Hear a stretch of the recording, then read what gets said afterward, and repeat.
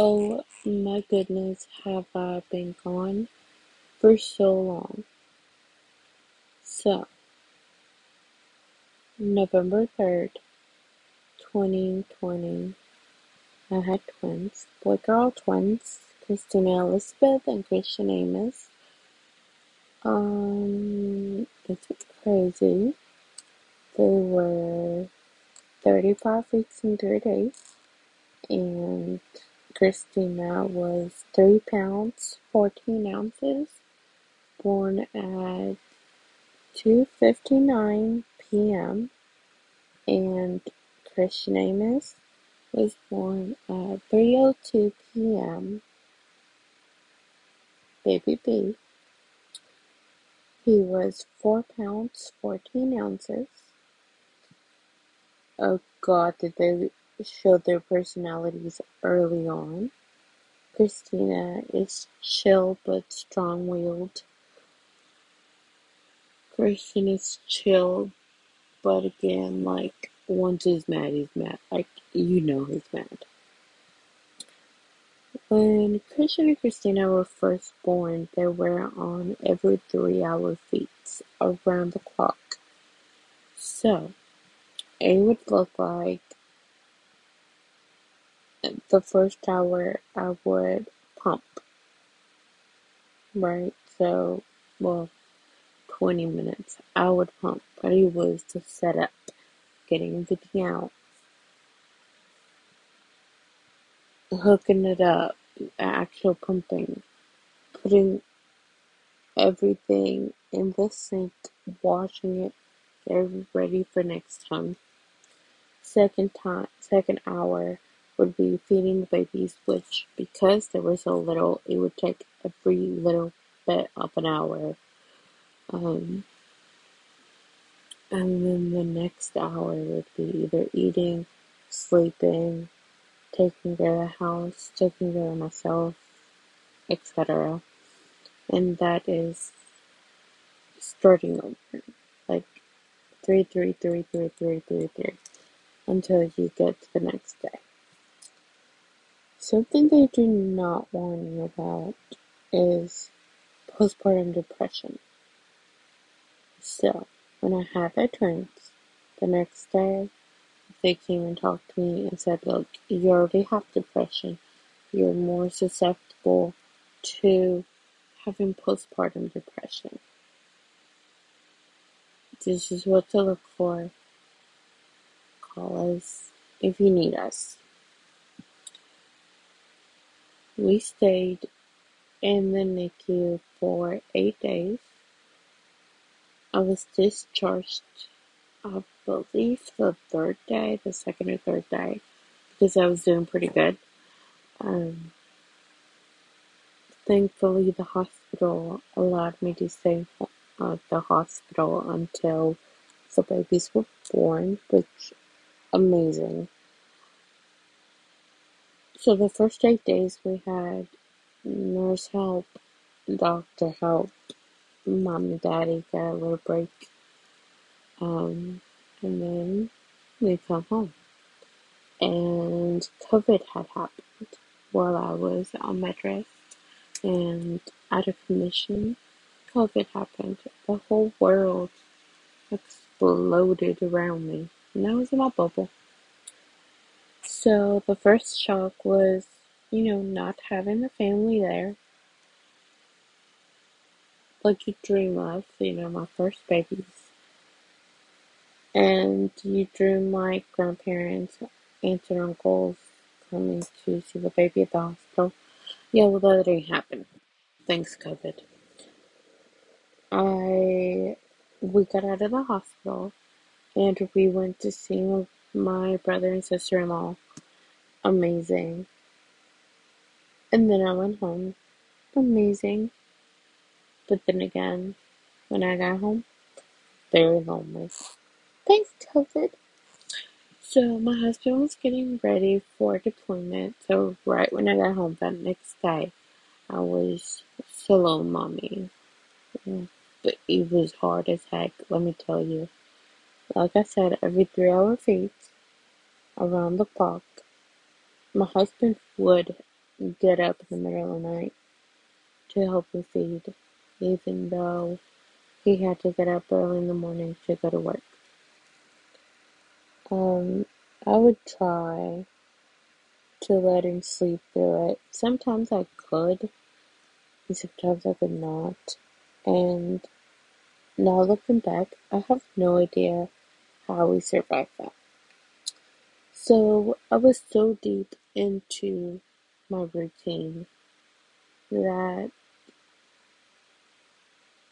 postpartum depression hit me like a brick wall in the gut. Right when you don't expect it, right when you think you're in the middle of chaos, postpartum depression just sneaks his happy little tail in there and says, "Hello, here I am to wreck your world." Now, when you think postpartum depression, or I did before having kids, it's people with postpartum depression want to hurt their kids, they want to hurt themselves, etc. While I am sure that there are many types of postpartum depression and it hits every person different, the way that it hit me was not, I want to hurt myself or I want to hurt my kids. The way it hit me, it was, my kids deserve a better mother than me. Let me explain. I did not have amazing birth parents. I had a very different upbringing. The kind that you recover from. The kind that when you look back, you take things here and there, but you basically want to break the mold and start over. Because I was basically starting from nothing, it was scary. I literally thought, because I came from brokenness, that I was not worthy of these children. Now, if you don't remember, this was my 7th pregnancy, and these children were wanted, they were loved, they were prayed for, they were waited on. I mean, this is no accident pregnancy. So, that's why it hit me like a brick wall in the gut when my soul was telling me, you're not going to be good enough. These children need a person to love them like you cannot. This person needs perfection. This person needs what you are not. And that was the hardest thing to swallow. Another thing about society is they will tell you, if you reach out for help, if you tell your doctor that you're struggling with postpartum, that your babies are going to get taken away because there's no way that you can get past that. Well, let me tell you that I did reach out.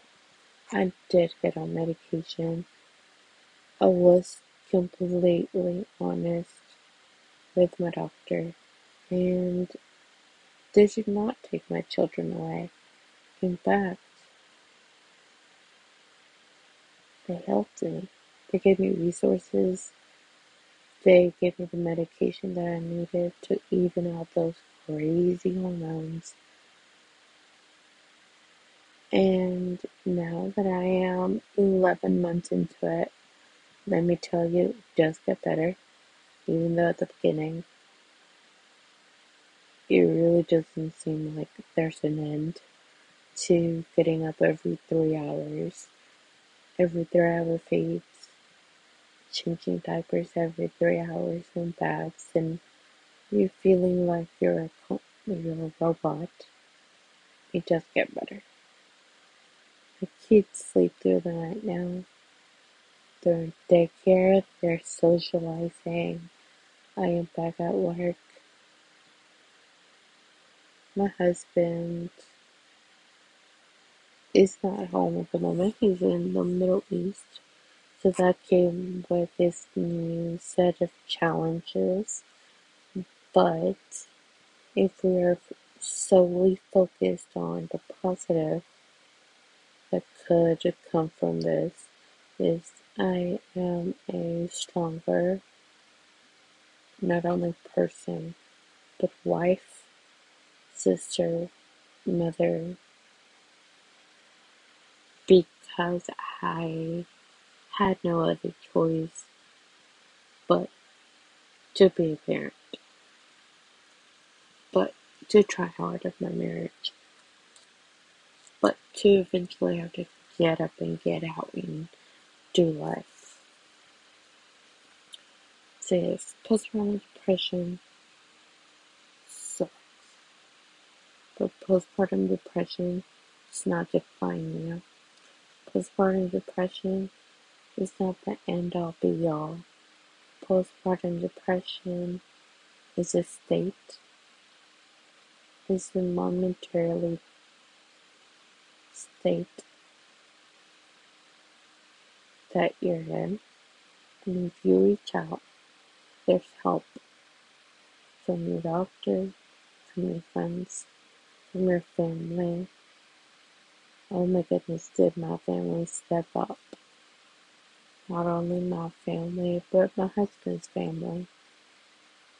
They both stepped up and carried me through it. And not only me, but also my husband. And these last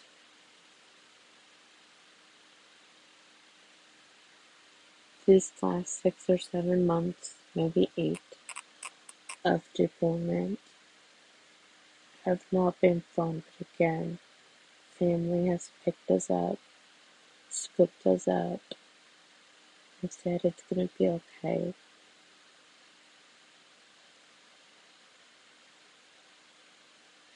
And every time I see my sister-in-law, she tells me, I'm proud of you, which to her could just be, I'm gonna let her know she's doing a good job. But because my husband's not here, because I live far from my family, because I do try hard every single day because I'm mom and dad 24 hours a day, 7 days a week, until my husband comes back to be able to do teamwork again. I'm it. It's exhausting. It takes everything out of me to put on for your children so they feel like they're secure and safe, which they are. But I'm saying, like, all on your own. And again, it sounds like you're gonna break. But if you use your resources, if you use your family resources, if you hear those people that are saying you're doing a good job on those hard days, as hard as being a mother is, it's worth it. It's worth it to stick it out. It's worth it to have them in the first place.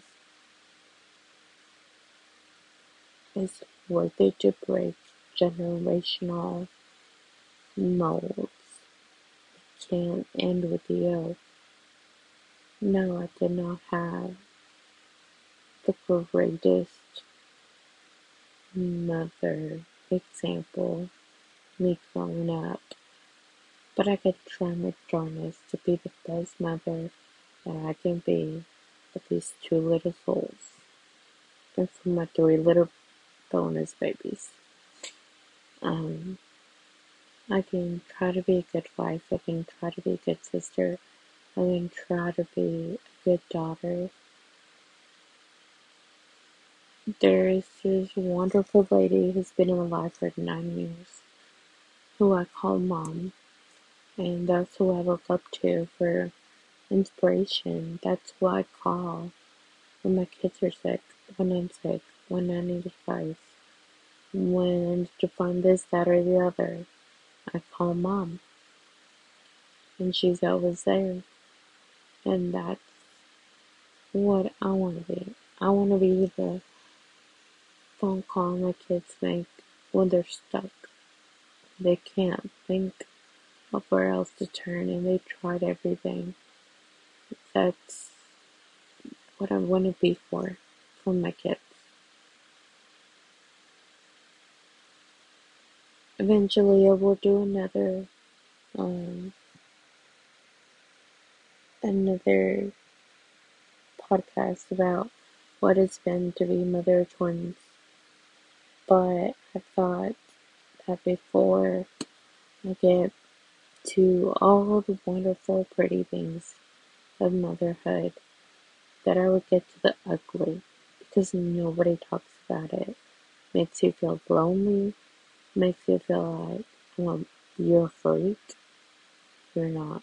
It happens to almost every woman, and because it's not talked about, there's shame around it, and there shouldn't be. Mental health, good or bad, is a beautiful thing. You getting help is a beautiful thing. Me getting help was a beautiful thing. I believe me and my OBGYN team are better for it. We have a deeper connection because of me being able to tell them how I truly felt and them walking me through not only the first few months after postpartum and through postpartum depression, but through this whole motherhood journey. I just saw them for my 1 year well woman visit, and I feel like because those connections were made, it wasn't just a routine doctor's appointment, it was a here's an update on my family, and yeah, oh yeah, you're my doctor. But I want to open those lines of communication for you if you're pregnant, if you were pregnant,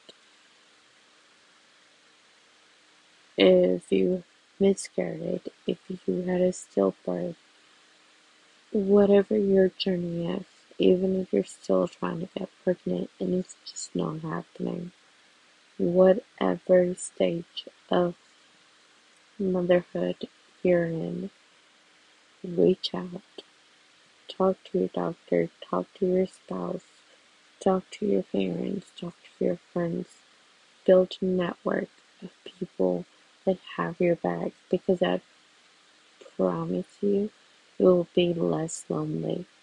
It'll be worth it. Anyway, that's all I have for now, because it is 2 in the morning.